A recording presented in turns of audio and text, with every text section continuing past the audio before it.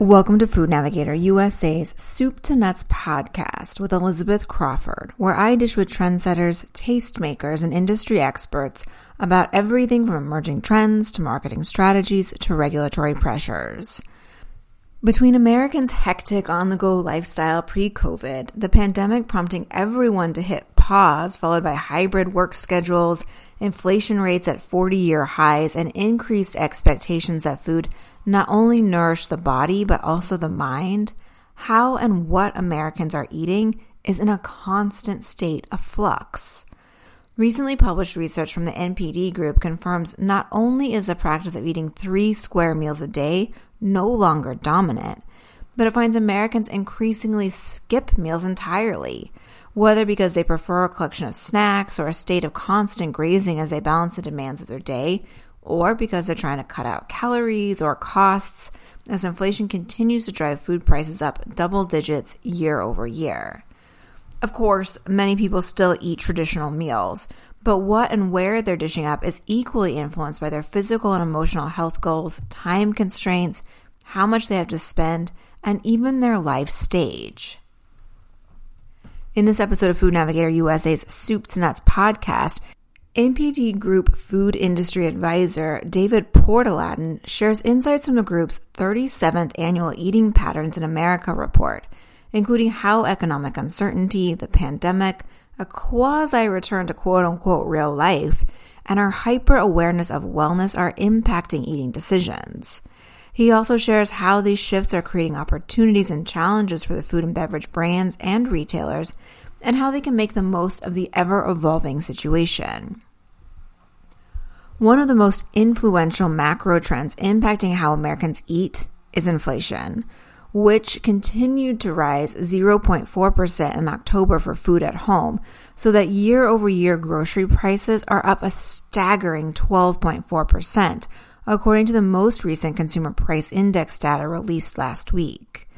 As Portalatin explains, the biggest impact of inflation on food purchases is that it's pushing many Americans to trade down. But what this means depends heavily on their starting point, with more affluent consumers trading down from restaurants and food service to premium retail options, and lower income shoppers moving from national retail brands to private label. In both instances, Portalatin says there is significant opportunity for brands, retailers, and even restaurants. Inflation really is the biggest story right now, and let's face it, consumers are going to cut back spending. We're not really prepared to eat less. So, first and foremost, we're going to make room in our share of wallet by cutting back on other areas like maybe apparel or some of our more discretionary expenditures. Within the food and beverage space, we're going to continue to provide for our needs in that area. One of the things where I think people may initially misread what's happening is they look at the fact that inflation in the grocery aisle right now is increasing much faster than inflation at restaurants. I think in September, the CPI for food at home was 13.5%, whereas food at restaurants was 8.5%. I may be off 0.5% there. In either case, some people would look at that and conclude, well, this is perhaps making a restaurant meal appear to be relatively more affordable. That's really not the case because over the last decade, grocery prices have been relatively stable, whereas restaurant prices have been increasing 3 to 5% every single year. And so over time, the relative gap between sourcing any given eating occasion at a restaurant versus a retail store has become wider and wider and wider. In fact, the average check over the course of 2022 at a restaurant is about $7.25. If you compare the average eating occasion, and now averages are dangerous because we could have just had a bottle of water, we could have had a 5-course meal, but the average eating occasion at a retail store is only about $1.65. And so even though that $1.65 is increasing in price faster than the $7.25, the real dollar impact on the American consumer is greater on the restaurant side. And so Inflation is one of the things that continues to create a little more pressure on food service than it does to retail, and especially for lower income consumers, it's driving more of that trade out of restaurants and into the retail aisle. I think it's an opportunity to, obviously create value for the consumer. So, those consumers that might be trading out of the restaurant space are looking at a higher expenditure now that will stretch further in the retail aisle. And so it does create some opportunities for, even in this environment, for a consumer to think about, maybe I will get something that is of a little more value, even if it is at a slightly higher price point, because I'm still spending way less money than I would have if I would have eaten out.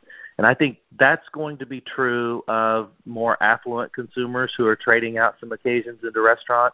On the other hand, those that are under the most economic pressure and lower income tiers are already, starting to trade down even within the grocery aisle. So from a premium segment, maybe down to a more value-priced segment, or even a store brand or private label item.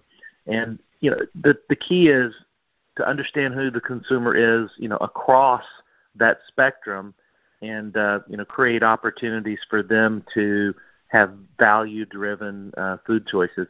And when I say value in food, it's always important to remember that in food, the absolute lowest price is not necessarily always the ultimate determining factor. Now, we can demonstrate that when you change prices, it moves consumer behavior, and there's no doubt about that. But at the end of the day, a big part of our experience with food and beverages is not just the functional satisfying of our hunger. It's also the emotional benefits that we get from enjoying what we eat.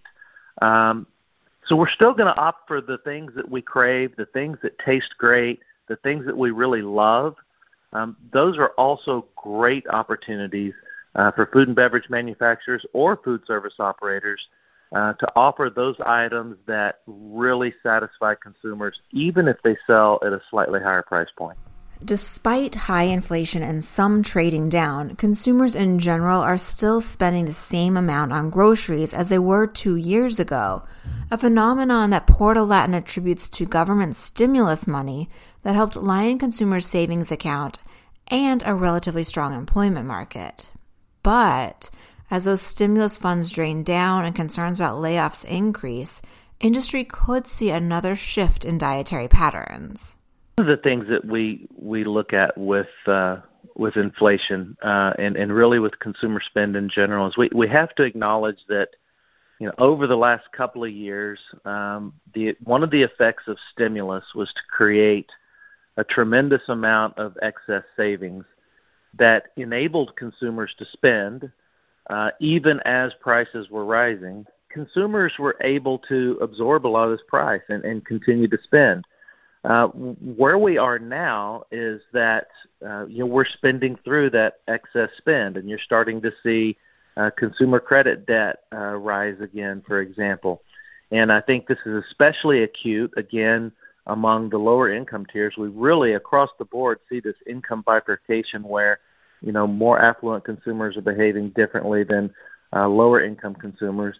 But I think that's the biggest change now, is that the inflation pressure is even more acute than it was before, because we're no longer so flush with all the excess spending capacity.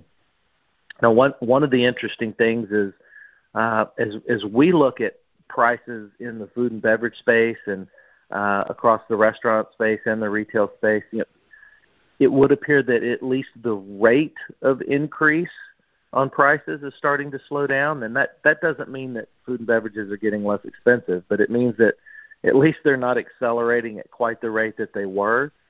And fortunately, right now, we still have a pretty healthy employment situation, and wages and salaries are rising. And so I think that at least holds out the possibility that the consumer can catch up a little bit, and things may stabilize. I think the biggest risk to the consumer right now is if anything were to happen in the macroeconomic environment that would change the employment market. And if you started to see unemployment rise and things of that nature, that's when I think you'd start to see the pain become even more acute on consumers. And again, I would reiterate, I'm a consumer behavior analyst, not an economist, so I wouldn't want to speculate on those things. But one of the things that is clear to us, for example, is that when we try to forecast out restaurant behavior, disposable income and employment are good indicators of people's capacity to spend. And right now, those things are okay. They don't necessarily look like a recession. I think that's part of why you have all this debate. Are we in a recession? Are we not in a recession? Well, there are some things that look okay right now. Certainly there are some others that are troubling, and I don't want to minimize some of the economic pain that a lot of consumers are feeling, but it's a bit of a mixed bag. The current inflationary environment also is reinforcing another macro trend that Portalatin says was accelerated by the pandemic and which is likely here to stay, and that's eating at home more, which opens up a lot of opportunities for retailers that can offer affordable, convenient, and compelling meal solutions.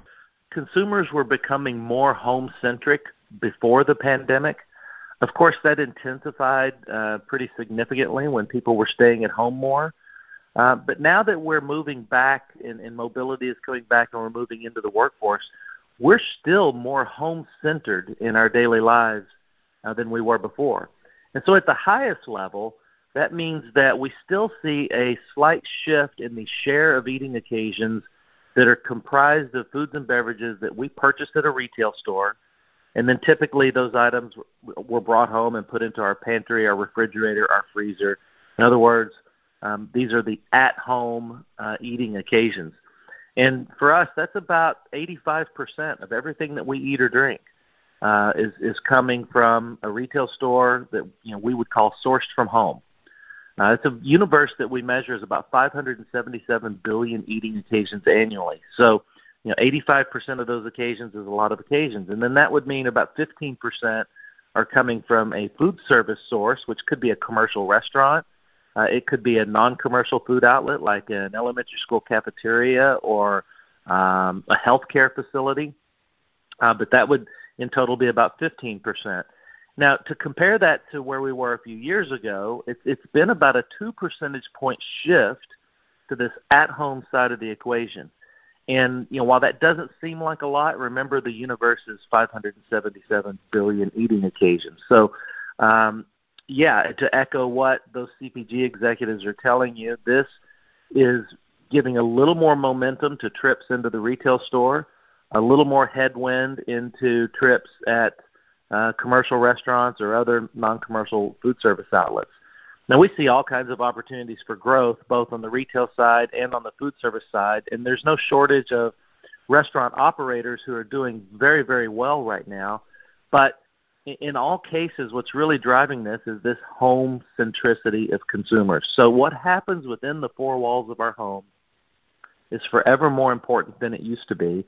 And so, for example, on the food service side of the equation, we are increasingly consuming the meals that we buy from a commercial restaurant inside our homes. And so it's really at home that is driving a lot of behavior in the marketplace today. Even as consumers continue to spend more time at home, mobility is returning, as are demands for time, which means convenience is becoming increasingly important.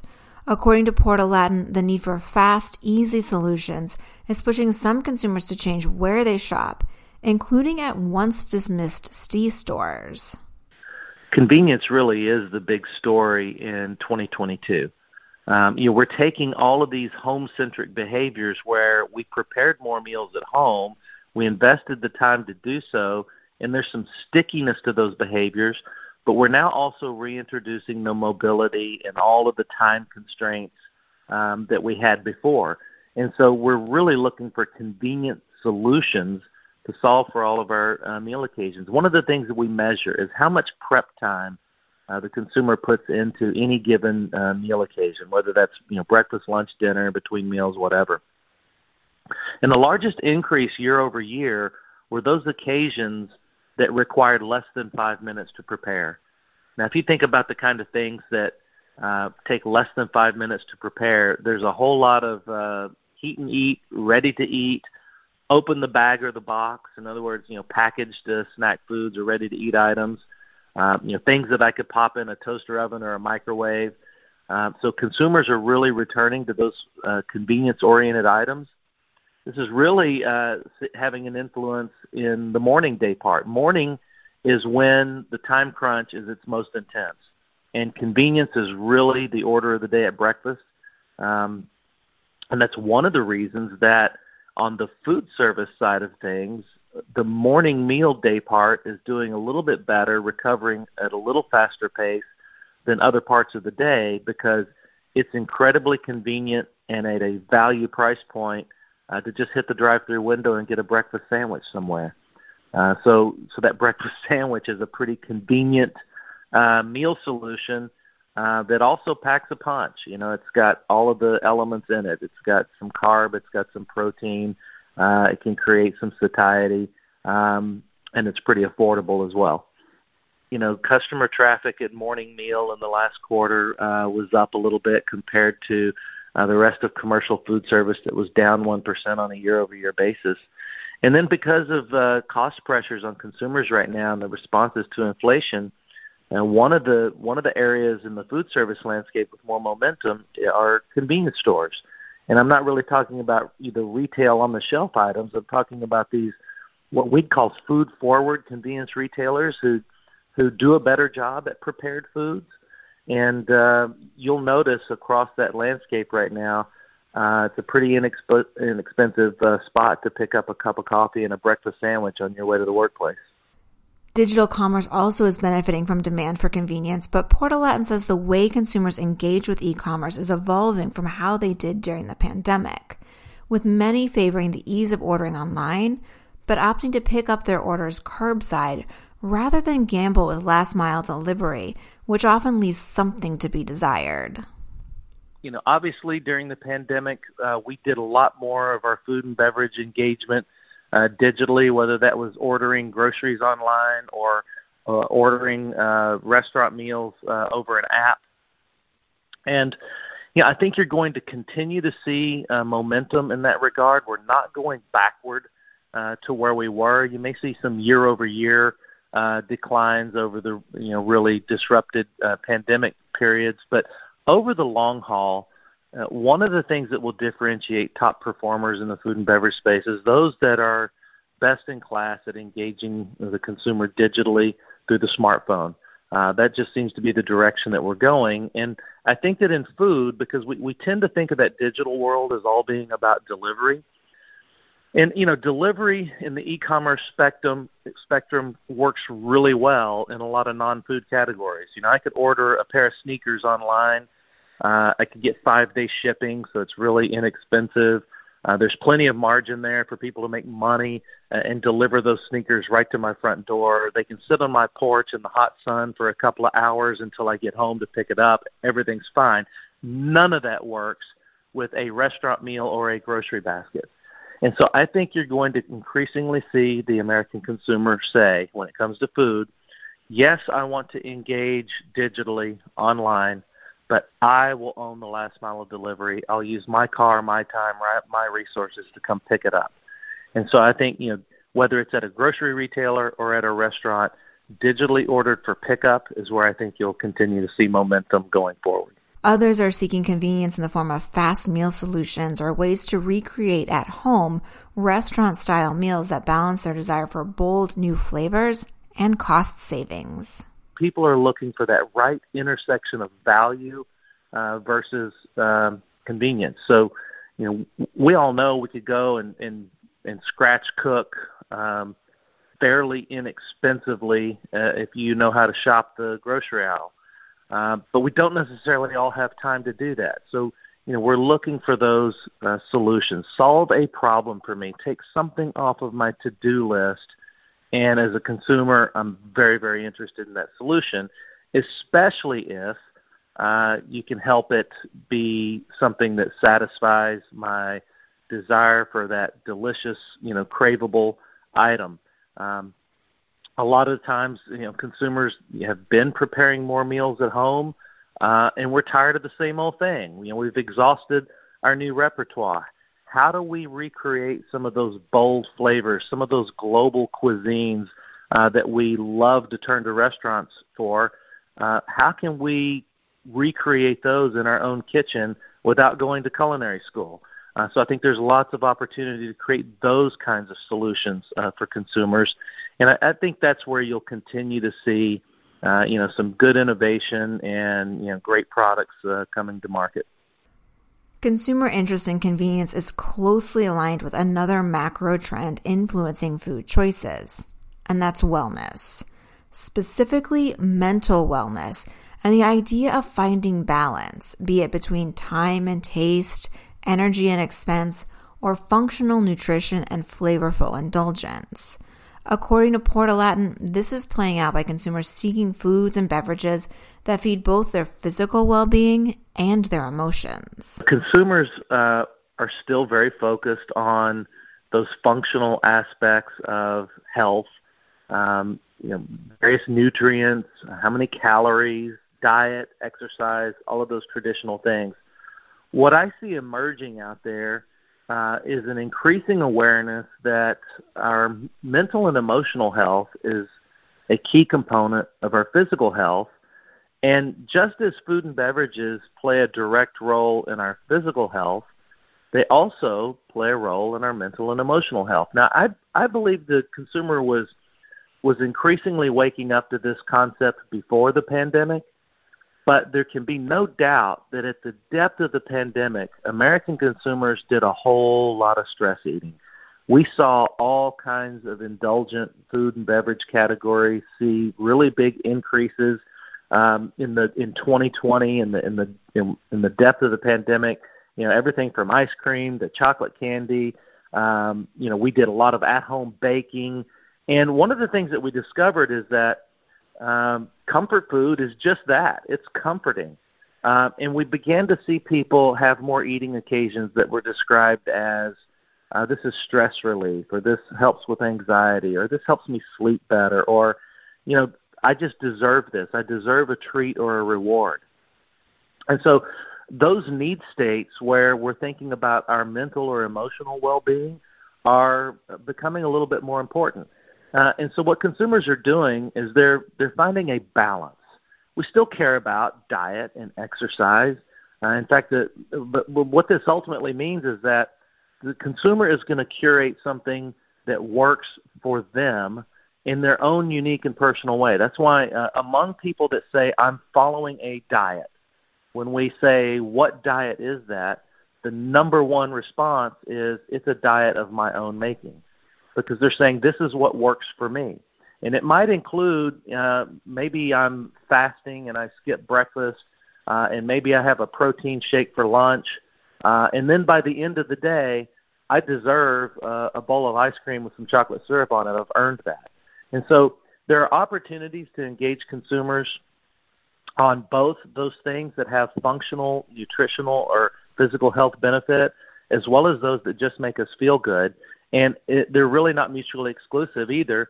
By the way, you can accomplish both. So, for example, we see when we look at snack foods, for example, whether it's sweet snacks or more savory snacks, the snack foods that consumers are eating more of are ones that carry some sort of permissive attribute on the label.